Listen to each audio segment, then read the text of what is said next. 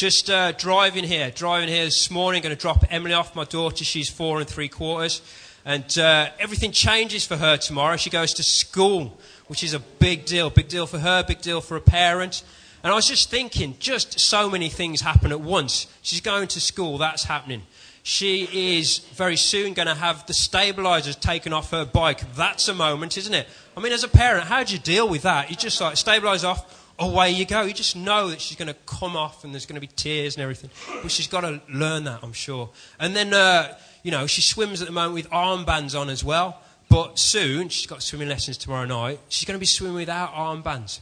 And it was just that, thinking in the car, how to link this in, thinking in the car that at a certain point in our Christian lives, it's like the stabilisers get removed, the armbands go, and we're walking it out on our own. And that's an important time.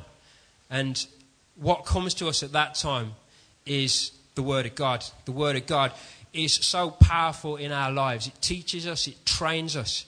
And as those stabilisers get removed, as those armbands get removed, we need to spend more time in the Word, more time listening to God and responding to what He's speaking into our lives. So that's the gap filler, and I'm going to start now. As we start this, we're going to travel back in history. We're going to travel back in history. And it's the sense and the image of destruction and devastation that we have really got to get into our minds here. The destruction and the devastation. We're going back to 587 BC, and Jerusalem, God's city, was destroyed. King Nebuchadnezzar of Babylon came and he broke down the city walls and he burned the gates with fire. I wanted to do a demonstration of that just to capture imagination, but I figured for health and safety reasons that wouldn't be good, although it would be memorable. Any Jews that showed any promise, the physically, the academically strong, Nebuchadnezzar had them forcibly removed and taken to Babylon in exile. Around 50 years later, in 538 BC, the first exiles arrived back in Jerusalem. It wouldn't have been a glorious homecoming, but a distressing return to start again, to regroup, to reclaim, and to rebuild. And the task ahead would have been enormous. It would have demanded great personal sacrifice. We're picking up the story from where Leon left off last week, and there's two main characters here, Ezra and Nehemiah. We're not so worried about the chronology, the order of events, because that's too difficult. We're more into what these two characters represent, what they communicate to us as a church in this defining time of vision and building. Loosely speaking, we've split them apart, with Nehemiah, the politician, being responsible for the outward, responsible for the structural, the city walls and the gate. And Ezra, the priest, being responsible for the inward, the spiritual, the altar and the temple. And this week we're covering two events. The first comes in Nehemiah chapter 2, where, under the cover of darkness, Nehemiah takes a ride around the city wall. The second event comes in Ezra chapter 3, where, despite their fear, the priests and the people rebuild the altar. So let's get into the Bible and the books themselves. We're going to start in Nehemiah 2 with verses 11 to 15. That's Nehemiah 2 verses 11 to 15. It says this, and try and play it out in your imagination. It says, I went to Jerusalem, and after staying there 3 days, I set out during the night with a few men. I had not told anyone what my God had put in my heart to do for Jerusalem. There were no mounts with me except the one I was riding on. By night I went out through the valley gate towards the Jackal Well and the Dung Gate. What great names those are. I wonder if it affected house prices. Can you imagine living in like 25 Dung Gate Road? It wouldn't work, would it? Examining the walls of Jerusalem, which had been broken down, and its gates, which had been destroyed by fire. Then I moved on towards the Fountain Gate and the King's Pool, but there was not enough room for my mount to get through. So I went up the valley by night, examining the wall. Finally, I turned back and re-entered through the valley gate. I don't know about you, but I'm often wondering what goes through the minds of these Bible characters.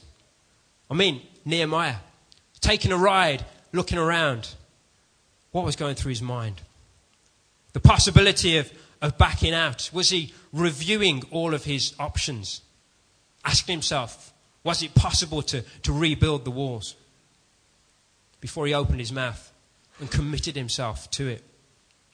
What was going through Nehemiah's mind?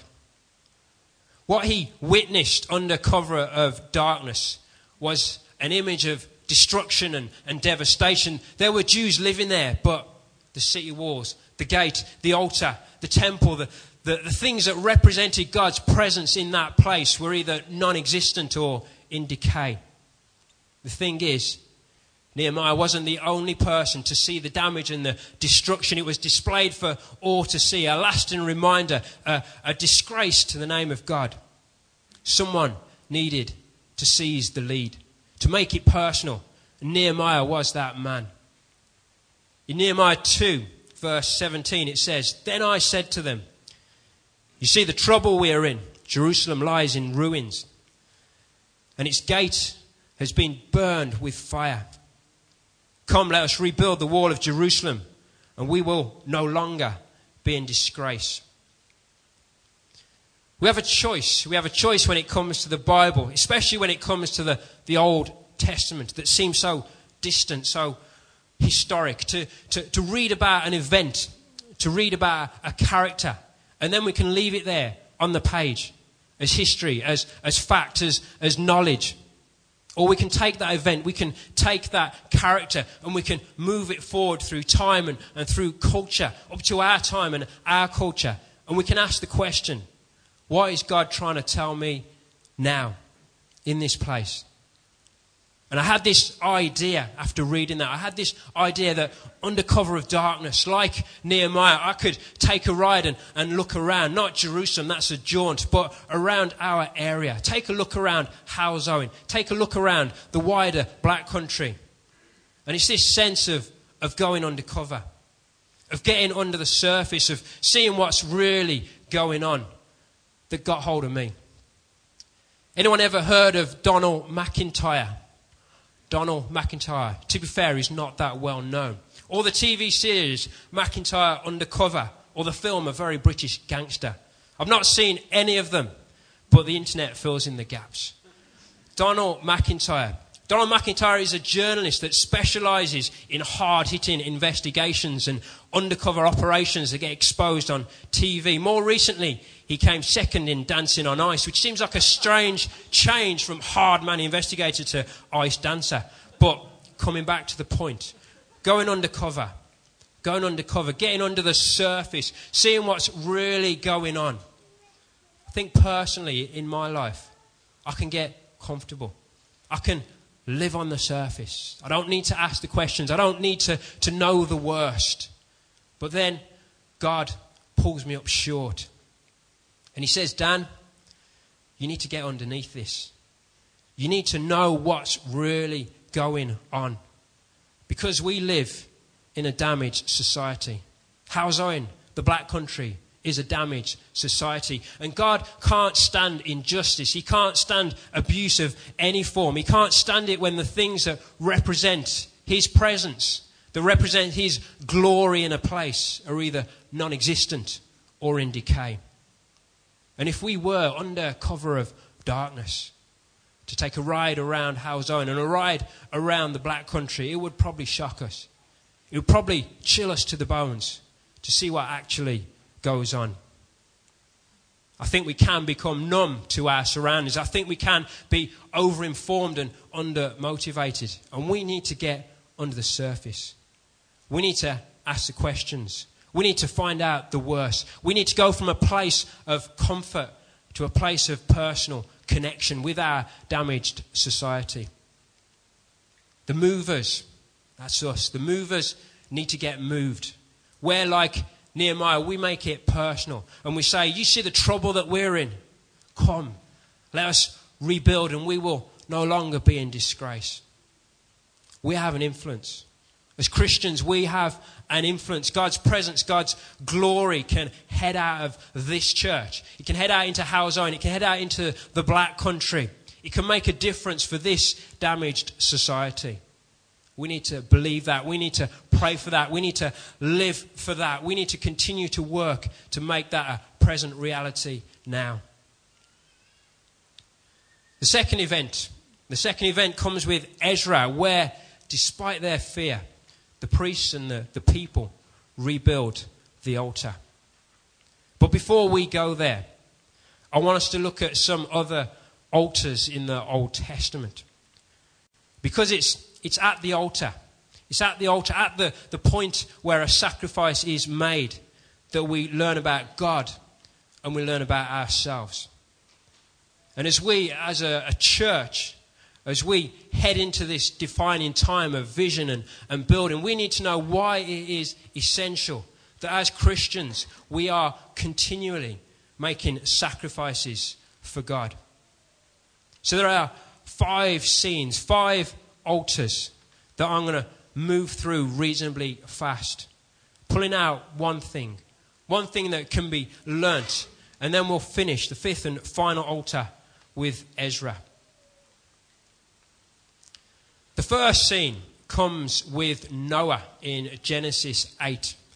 I'm sure you know that Noah is famous for surviving the flood, and straight after, Noah built an altar. He takes some of the clean animals and the clean birds and he sacrifices them and burns them on the altar, which seems quite mean, having spent so much time with them and having survived the flood, to then wipe them out on the altar. The Bible says that the Lord smelled the pleasing aroma and said in his heart, "Never again will I curse the ground."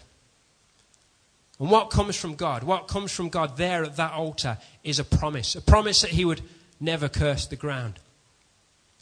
And what we find as we journey through the Bible, what we find are God-given promises that we can be secure in. And the most incredible of these, the most incredible comes with Jesus. At the point of sacrifice, at the point where God gave his only son to die for us on the cross, we get the promise of forgiveness. We get the promise of salvation. We get the promise of freedom. We get the promise of a relationship with the Almighty. We get the promise of an eternity spent with God. At the altar, at the point of sacrifice, God reveals his promises to us. The second altar comes with Abraham in Genesis 22. Again, I'm sure you know that Abraham is told by God to sacrifice his son Isaac.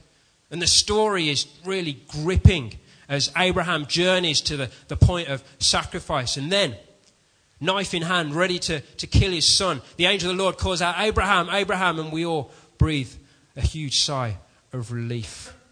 Then Abraham looks up, and in a thicket, caught by its horns, is a ram. Abraham takes the ram and sacrifices it as a burnt offering. Abraham then names that place. He calls it, "The Lord will provide." The Lord will provide. And in that scene, at that point of sacrifice, a part of God's character is revealed. That God was the provider. That in every situation that Abraham would meet along the road, God would provide. He would be there.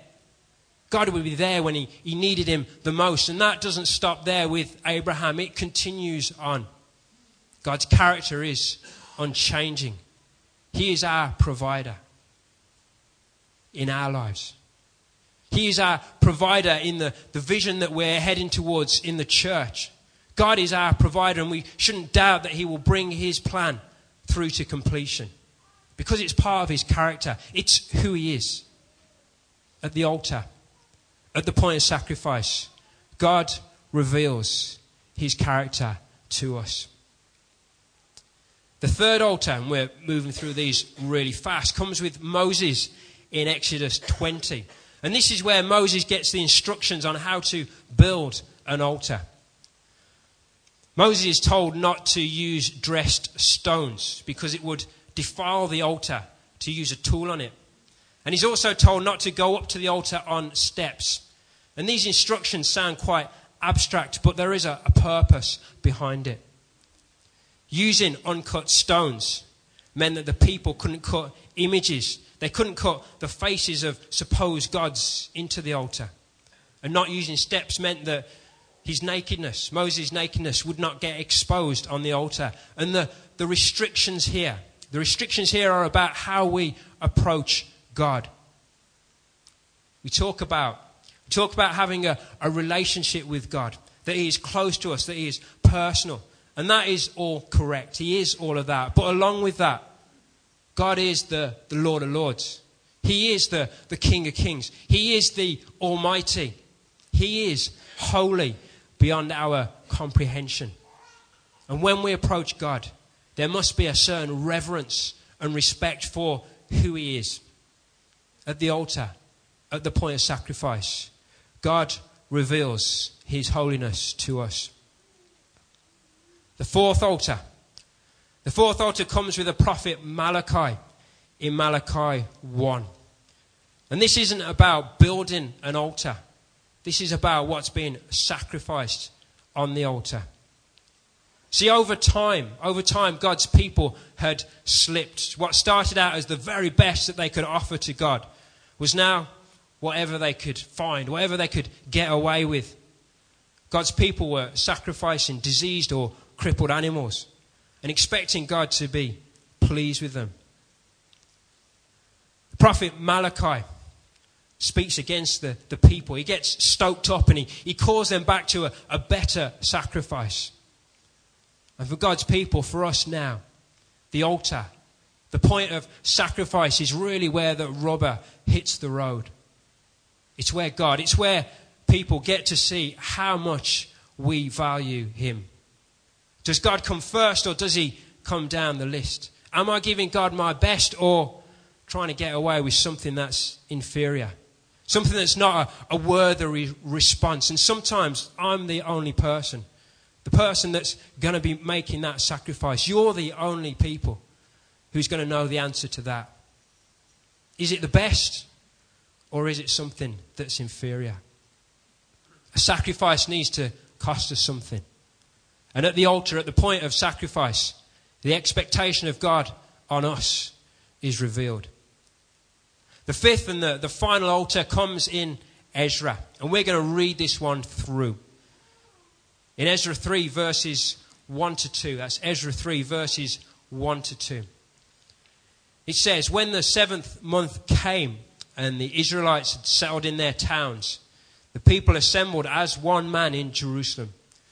Then Jeshua, son of Jozadak, and his fellow priests, and Zerubbabel, son of Shealtiel, and his associates began to build the altar of the God of Israel, to sacrifice burnt offerings on it, in accordance with what is written in the law of Moses, the man of God. It seems that so often in the Bible, God's people get it wrong. And they mess up 10 times before they get it right the first time. But right here, with the building of the altar, the priests and the people, they got it right first time. They put the first things first. They built the altar and met with God. The center of the community there was revealed with the altar. And for us as a church, what we do first, what we say first, who we come to first, that marks out our center. And it is and always will be the Lord Almighty. At the altar, at the point of sacrifice, the center of a community is revealed. So that's the Old Testament. That's the Old Testament. That's where God's promises and his character and his holiness and his expectation on us and the center of a community gets revealed at the point of sacrifice. But where have all the altars gone now? In our time and in our culture? And the answer to that really depends on how much you push the image and the definition. See, between the Old Testament and the New Testament, especially when Jesus starts to preach and to teach, the altar changes from a physical and actual place to a spiritual place that is in us and possibly around us and beyond us. And working with this image, this definition of the altar, and taking a ride and looking around, you realize that there are modern altars, that people are making sacrifices every day. For example, and this isn't a criticism, the football match, the place where after a goal you see grown men hugging and kissing each other. What's the sacrifice there? Time, money, emotions, being depressed for a weekend if the team loses. And then the shopping mall, the place where after spending money you see grown men reduced to tears. Me, certainly. What's the sacrifice there? Time, money, emotions, being depressed for a weekend. It's the same. It's the same, and you can have a laugh with this, but it does get more serious. Because people can sacrifice their family on the altar of a business and making money. People can sacrifice their marriages on the altar of an affair. People can sacrifice their health and their futures on the altar of drink or drugs. People can sacrifice a lot to gain nothing of any value. In our time, in our culture, there are sacrifices being made all around. And as Christians, we can be that light, we can be that good news, but we've also got to be careful, because we're not immune to this. We can get so wrapped up with what's going on that our devotion is turned away, that our sacrifices come more in line with what the world desires than with building God's kingdom. And then, having seen that there are altars out there, I ask the question, where is the altar in here? Where has my altar gone? Where is the place where I meet with God? Is it church? Yeah, I'll meet with God here. Is it in my devotional time? Yeah, I'll meet with God there. But the more I thought about it, the more I realized that we need to be meeting with God all the time. Sounds obvious. In Romans 12 verse 1, it says, "Therefore I urge you, brothers, in view of God's mercy, to offer your bodies as living sacrifices, holy and pleasing to God. This is your spiritual act of worship." See, at one level, God requires nothing from us. Our forgiveness, our salvation, it comes for free. But at another level, he requires everything from us. We are living sacrifices. For me, I could be driving to Redditch in the morning and I'm stuck behind a slow car getting frustrated. But God is there. I can pray. I can give the day over to Him because I'm meant to be a living sacrifice. I could be at Specsavers and sometimes the work, it gets repetitive, but I'm part of a team there. And I need to give them my best because I'm meant to be a living sacrifice. I could be at home and it's tea time and I'm feeling tired and ready to switch off, but it's my opportunity to give myself to my family, to talk, to let them know how important they are to me. After all, I'm meant to be a living sacrifice. I should be living. We should be living as a continual sacrifice. God is into every aspect of our lives. And when I think about that, I realize that over the years there have been degrees of surrender. What seemed like a sacrifice 10 years ago or 5 years ago or 2 years ago or even 6 months ago, what seemed like a sacrifice then doesn't feel like a sacrifice now because it's become part of who I am. Life isn't one long pleasure ride. I'm sure everyone has experienced that. Sometimes we're going to feel that we're totally on the altar. In Philippians 2 verse 17, the Apostle Paul, he writes and he says, because he was feeling totally on the altar, he says, "But even if I am being poured out like a drink offering on the sacrifice and service coming from your faith, I am glad and rejoice with all of you." That's courageous. That's courageous. That's Christian maturity. Being poured out and yet being glad and rejoicing. That's when you know that Jesus has really got a hold of your life. We're coming to the finish now, the finish. And with Nehemiah and Ezra, there's one more thing to deal with. After Nehemiah finished his ride around the walls and he spoke to the people and inspired them, they responded and they said, let us start rebuilding. Work began, and 3 people of influence, Sanballat, Horonite, Tobiah, show up on the building site to mock and to ridicule and to oppose what's going on. In Nehemiah 2 verse 20, Nehemiah says, I answered them by saying, the God of heaven will give us success. We, his servants, will start rebuilding. But as for you, you have no share in Jerusalem or any claim or historic right to it. And again in Ezra, as they rebuild the altar, the people feel threatened. In Ezra 3 verse 3 it says, Despite the fear of the peoples around them, they built an altar on its foundations and sacrificed burnt offerings to the Lord, both morning and evening sacrifices. And what it comes down to here, what it comes down to is fear. And fear it's a strong emotion. It stops us in our tracks. And sometimes that's a good thing. Keeps us from the edge. Keeps us from hurting ourselves. But sometimes fear is a bad thing. It can be a bad thing where the enemy works against us to oppose a God-given venture or vision. You've probably realized that my inspiration often comes through quotes. And I've saved 4 quotes until the finish. Big finish, 4 quotes. It's been said that only when we are no longer afraid do we begin to live. It's been said that one man with courage makes a majority. It's been said that the desire for safety stands against every great and noble enterprise. We live in a relatively safe environment. Often our fears are not about life and death. They are more about the fear of embarrassment.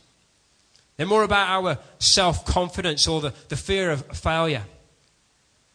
And there can also be a fear of standing out, of hearing people say to us, who do you think you are, standing out, making a fuss? It was Nelson Mandela that said, as we let our own light shine, we unconsciously give other people permission to do so.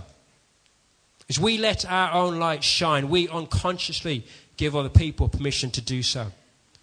Through the coming months and through the coming years, as we as individuals and as a church work and sacrifice, as we give and as we grow, as we head into this defining time of vision and building, not only will we see a new structure emerge, but as individuals, as a church, we will come out of it as bigger people.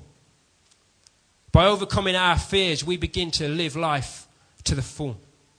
With courage, we make a majority. By stepping out of the safety of what we know, we can achieve a great and a noble enterprise. As our own lights shine, we can set others alight, and they can shine brighter than us. When we're following a God-given venture or a God-given vision, then despite any fear, we must push through. And the God of heaven, like Nehemiah said, will give us success. And all glory, all praise, all acclamation goes straight back to him. Let's pray.